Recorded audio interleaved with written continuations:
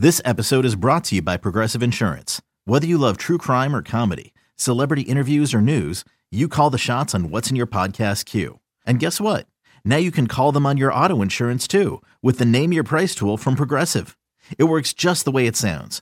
You tell Progressive how much you want to pay for car insurance, and they'll show you coverage options that fit your budget. Get your quote today at Progressive.com to join the over 28 million drivers who trust Progressive. Progressive Casualty Insurance Company and Affiliates. Price and coverage match limited by state law. No days off. No days off. No days off. No days off. This is the Off Day Podcast. Give me a chest ball. With Andy Hart. All right, good to be with you. All right. This microphone put up a little less fight than the one last night. And Ryan Hannibal. What's your name again? Hannibal. Oh, Mr.Comer On WEEI.com. Emergency Off Day Podcast. Tom Brady is not a member of the Patriots, or will not be a member of the Patriots, because he announced on Tuesday morning he will be signing with a team other than New England, and the fallout has already begun with statements from Robert Kraft, Bill Belichick, leaks to Ian Rappaport, Tom Curran about how this negotiation went down, and basically everybody's putting it on Tom Brady. Yeah, and I don't really care for it. I've been accused of being a Brady hater at times over the years, then at times being a rump swab for the organization. But I as I tweeted, it takes two to tango. I'm sorry, I don't buy that Tom just unilaterally decided I'm done and they would have done anything to keep him. Yeah, if he wanted to be back on their terms, he'd probably be back. But we have no idea what their terms are. We can believe our coworker Dale Arnold that it's 1 year and less than he made last year. I don't choose to believe Crap Sheet, who, the original report that they would go in excess of $30 million. I hate this part of the whole thing, that now it's going to be all these sourced, sort of one-sided, biased views on everything. And Robert Kraft is getting ahead of that, talking to Mike Giardi, talking to anybody who'll listen. He's talked to everybody this morning. Right. And I just wish we could not do that. A lot of times the Red Sox do that, and it's been sort of seen as a Red Sox type thing to control the message afterwards and hatchet jobs and things of that nature. It feels like from afar, Brady's trying to handle this in sort of an appropriate way and go out with class, whether there was class behind the scenes or not, whether he was a sulky, pouty problem last year for the team or not. He's kind of trying to go out in a high-class way, raise the bar or whatever you want to call it. I don't think we need to do this. It's going to be painful enough for fans. Like, this is going to be a big enough deal for fans to deal with, not needing all the post-divorce, parental fighting that puts them in a weird position. But I start with here just the fact that we knew there was a chance this was coming. Now, I thought in the end he would chicken out and come back, and maybe they pushed him so far as to really remove that from being an option, by really just backing him into a corner to the point, as you wrote on our website, like, unless he was taking like a 1 year, $3 million deal, right, like there's no room for him there.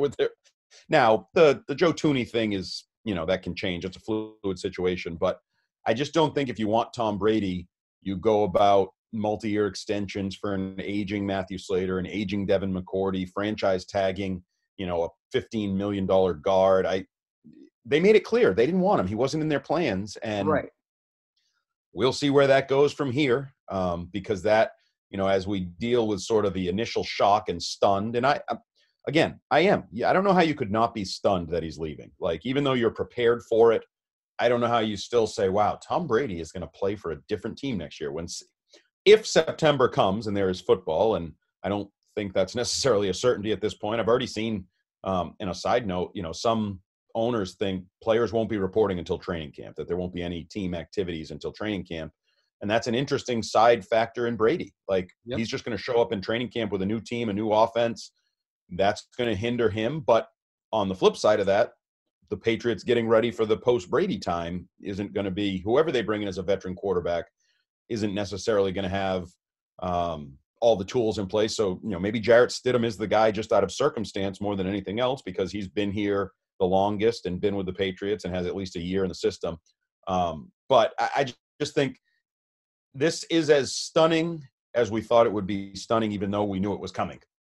Yes. And now I guess the focus has shifted to his potential replacements. And you have people throwing out there, like just before we did this podcast, there was reported that Cam Newton is going to be available via trades.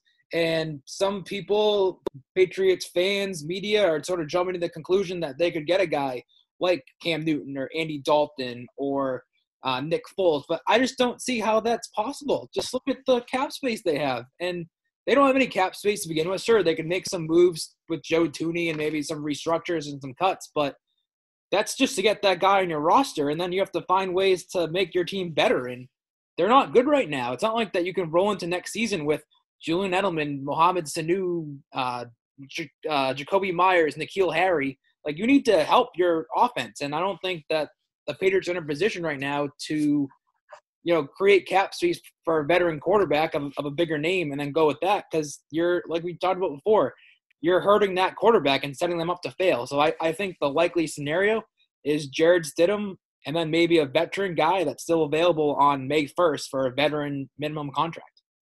First of all, I appreciate your best Trent Dilfer impression right there. They're not good right now. They're not. I don't necessarily disagree with it. Because you're right, and if you're going to bend over backwards to make a quarterback fit within your salary cap structure, his name is Tom Brady. He's TB12, and he already said he's leaving. So I have no interest in Cam Newton personally. Nope. No interest in Andy Dalton. That's a popular one. I saw, forget who it was, tweeted like one NFL executive was like, "Oh, Dalton has to be their guy. Go trade for him." Why? Like, what is so exciting about Andy Dalton in conjunction with the finances and the situation with $13 million in dead cap money?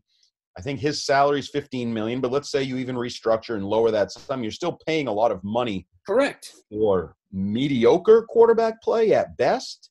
So I'm with you. I think it's Jarrett Stidham and then insert $1 million veteran here, because I don't think you can just go Stidham and Cody Kessler. I don't think that's, as Belichick said back in the day, that would be irresponsible, in my opinion. Right.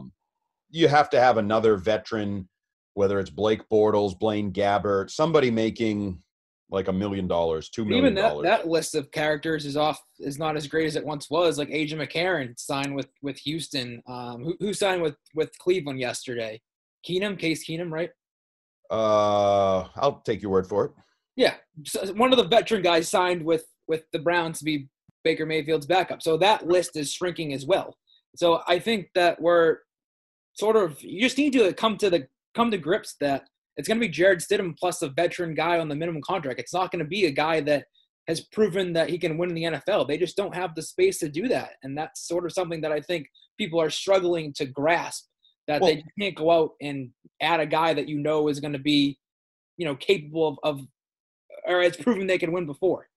They could do that. I mean, they can do anything. As you pointed out, when you have a guy like Gilmore, who is still great and making $18 million cap number 18 this against year. the cap, yep. Okay, so that's an easy, you still want him. Right. You have no problem extending him. There's no fear of anything kicking the money down the road. So that's an easy restructure. So, I mean, if you just look at it sort of from an accounting perspective, yep. If you take care of Thuney and you take care of Gilmore, you're creating a boatload of money. Like Thuney in and of himself creates $15 million. Say you create another, let's just say $5 to $10 million. All right, you've created money. Now, that doesn't help you get better necessarily, because you haven't added a tight end and a wide receiver. You still don't have a guard. There's still going to be plenty of questions. You have plenty of questions now on defense, because the boogeymen culture was in some ways established by Jamie Collins and Kyle Van Noy. Yep.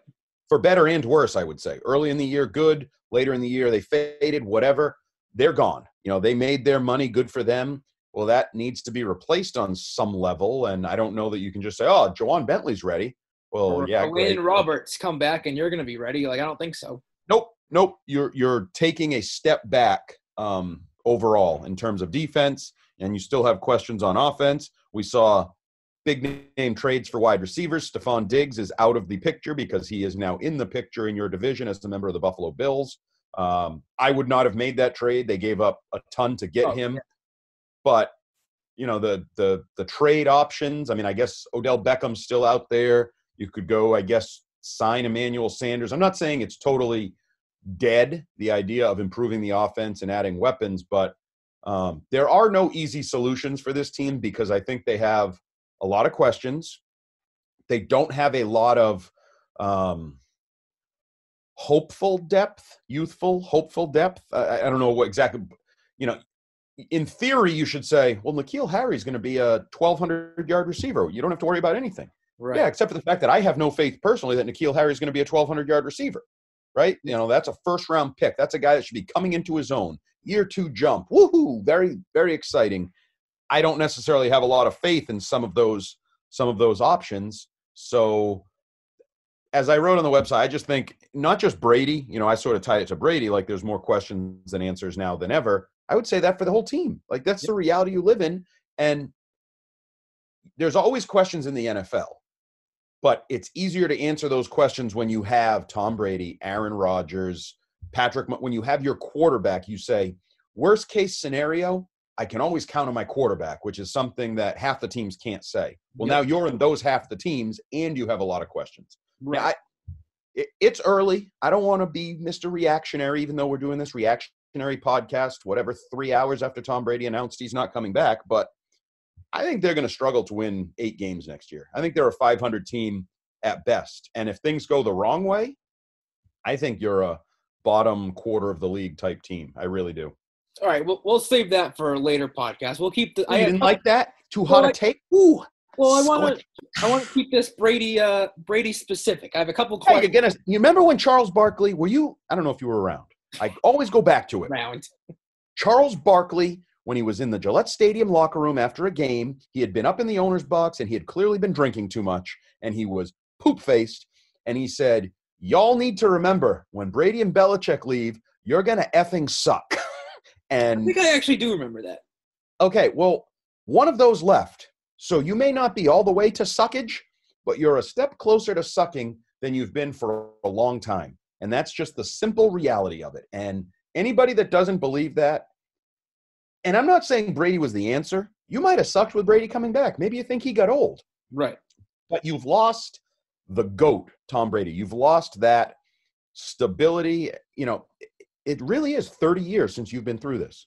Yep. As soon as Drew Bledsoe arrived, you had a franchise quarterback, and you had one from then almost 30 years since. Now you don't. Now you have question mark at the position, and usually when there's a question mark at the quarterback position, it leads to bad things for the team. Another Brady fallout question. Kraft has put this all on Brady. Bill's kind of put through the statements that, Brady was great to have him, this and that, but then the leaks sort of say that they didn't really present any sort of offer and they really didn't show any interest at all. How do you think their relationship is, Brady's with the Patriots and with Kraft and Belichick? Do you think this is something that Brady will have something against Bill and the Patriots for a long time? Or do you think this is something where, Brady comes back and, is sort of one of these guys that comes back like, Ty Law and William McGinnis and one of those guys? Or do you think their relationship strained forever? Not forever. I mean, Brett Favre went back to the Packers, got inducted, has done things with the team. Yep. Time heals all wounds, and I don't think this wound is so deep that it can't be sewn up. And I agree. But I think there's sore feelings right now, and there should be. They may be getting sorer by the minute, too. If I'm Brady and I'm reading some of this stuff, if he wanted to be back, he'd be back. Like, I don't know that I would like to read. Whether it's true or not, I don't need to read that. I don't need to see that. You don't need to be saying that. Let's just – forever, I thought it was, we keep things in-house. We don't talk about contracts. And now everybody's talking. And I guess that's the way it's been for 6 months, really. They've all been talking through leaks in the media and changed the way they do business. But no, I think he'll end up being, brought back into the circle of trust with the Patriots, and he'll get his statue and his road and whatever they're going to be outside Gillette Stadium. And some of it might have to do with how it plays out. Like, does he have a really good year somewhere, Tampa? Sure. Yeah. Or does he have a bad year? And how does that affect how he feels about it? They reading Robert Kraft's comments to Tom Curran on NBC Sports Boston, they were like me. Like Robert even said Monday, Brady came to his house and he thought maybe this was going to be the basically tail between his legs. Right. But not even a negotiation. He thought this was, as usual, he'll take what I give him. Like he'll be accepting.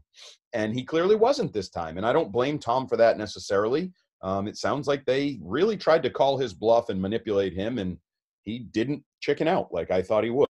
And I give him some credit for that, taking ownership of his own career and life and what he wants to be. But the bottom line is, I think if he were happier and more trusting in Belichick and in the Patriots, he'd still be here. He isn't. There's a great divide there. I said this before. I think I said it with Mutt last week. If this was a situation like Drew Brees in New Orleans, if he had gotten these weapons and had Michael Thomas and had a replacement for Rob Gronkowski, I don't think money would be an issue for Brady. If he had the weapons that he thought he needed these last couple of years, I don't think he really would be concerned with money. And I think he would have sort of done what Drew Brees did, basically saying, I'm going to be back with New Orleans, just let's make it happen. But because Brady took less but didn't get more in return from the other players and, organizationally, he had no choice but to leave. He couldn't give up money while also giving up talent. That's just not how it works. Yeah, I think it's even simpler. It's trust/faith. He doesn't really trust and have faith in Belichick or the operation, and whether that's financial or specific to replacing guys or how he's treated, what part he plays in the offense or any of that. It's what I wrote, and I give him credit for that. If he needed assurances, then just go. Then there are no assurances. We can't assure you any more than what 20 years working together had assured you or should have assured you. So I give him credit for that. I think he took the bull by the horns and did the right thing for the way he's feeling. Now it's just a question of how it works out for everybody involved. Because, we're going to start to get into, I saw NBC Sports Boston, who deserves the credit for 20 years, and we'll get into that. And, I sort of touched on who deserves the blame for this divorce and all that. And I think a lot of people have pie in the sky ideas that it's going to work out great for one, bad for the other, or great for both, or, maybe we'll see a Super Bowl, Patriots Bucks in Tampa, or AFC title game, Patriots Chargers, or and more likely they both are sort of middling teams in the middle of the season. That would be my prediction. As we're doing this podcast, Ian Rappaport tweeted the Patriots are among the teams that have interest in Teddy Bridgewater. I know we just talked about it, but I just don't see how that's feasible. I can see Teddy Bridgewater being a Patriot-type quarterback. He doesn't make mistakes. He's sort of a sound, sure, not a gunslinger. That's fine, but the financial stuff, it just doesn't make any sense.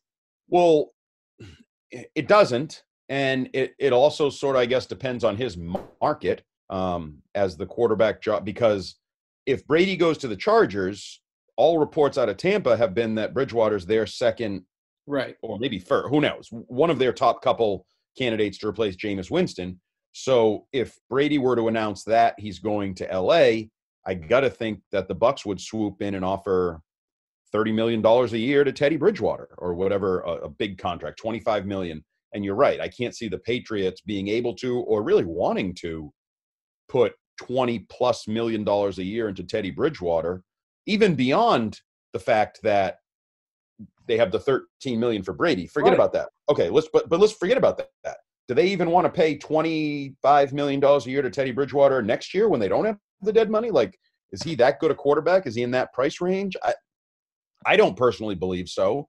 But, remember, he did a good job with the Saints, right? 5-0. Well, he's a good quarterback, but he's not worth $20 million, and especially when you're so hamstrung by your salary cap. It's just not worth it to me. But I also don't know what's worth anything anymore. It's so, we talk about this a lot, but the DeAndre Hopkins trade versus the Stephon Diggs trade. Yep. Or versus the Buckner trade. So the Colts gave up the 13th pick in the draft and paid a guy $21 million a year or something? Right.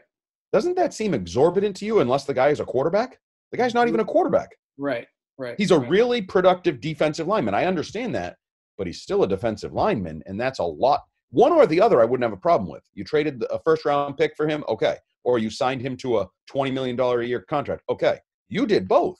And then you have cornerbacks that are now making $17, $18 million a year.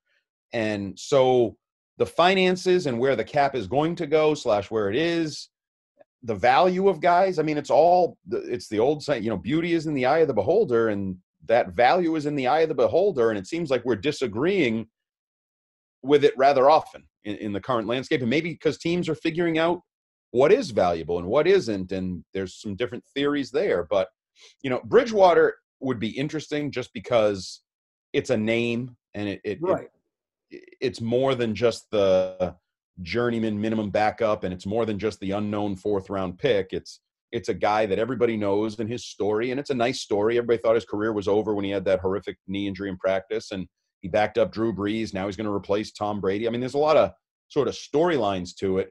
Do I think he's good enough to ensure that they're not a middling team next year? I do not, especially with what's around him right now. I do not believe that, but who knows? But it's going to get interesting. I mean, you now still have Tom Brady, Teddy Bridgewater, Jameis Winston, Cam Newton, Phillip Rivers. I mean, you have – I would say it's safe to say those guys are all 5 starting quarterbacks. How good, whatever, but they're starting caliber NFL quarterbacks. So you have at least, 1/6 of the starters in the league still out there available in free agency, and that doesn't even take into account the Andy Dalton trade or the Nick Foles trade or some of those things. So this QB carousel, as we, come down to about a day away from actual free agency starting, is still very much spinning and very much interesting. Last topic before we go is, where's Brady going to go now? We both sort of said that he was going to return to New England. Now, obviously, that's not going to actually happen. The teams connected most are the Bucs, the Chargers, and I guess you can throw the Raiders in there now. To me, I kind of find it surprising that the Colts and the Bears haven't jumped in. They're in the quarterback market, but now that you see Brady's available and not coming back to New England, why not give Brady a call? And then now we hear that Brady's sort of going to go dark and weigh his options and sort of see where things go from here. Where do you ultimately see Brady going? Like, where do you handicap the teams he could go as of now? Well, certainly, I mean, Vegas went with the Bucs as of yesterday, and the Bucs have been at the forefront for the last, whatever it's been, 5-6 days since. They're all in on Brady. It's just a matter of if he wants to go there. I know. I just find it weird that they're all in, and they told everybody 5 days ago they're all in. Diana Rossini and Stroud, the local beat writer, went from saying there was no chance to like, this is the plan, and they're hoping to go to the Super Bowl this year with Tom. Like, that's very weird for a team to be that public with its plan. Bruce Arians at the Combine said, I'm open for business. That's how they roll down there. And you know me, anytime something smells funny, I tend to sniff the breeze and wonder why it smells funny. So, but yeah, all signs point to them being, even $30 million a year or whatever the reports were today. I've always said I thought LA was like the perfect landing spot for him other than San Francisco. Forget about San Francisco. That would have been really good. But I think LA has talent on both sides of the ball.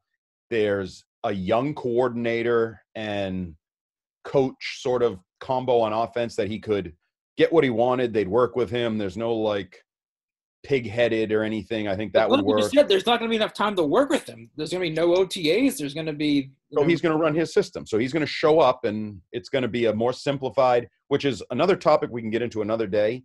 I do wonder if that benefits the Patriots, because we know the Patriots have a really good coach. Yep. And if you're throwing together crap in August and September and adjusting on the fly in September and October, how much does that benefit Bill Belichick's team, regardless of the talent?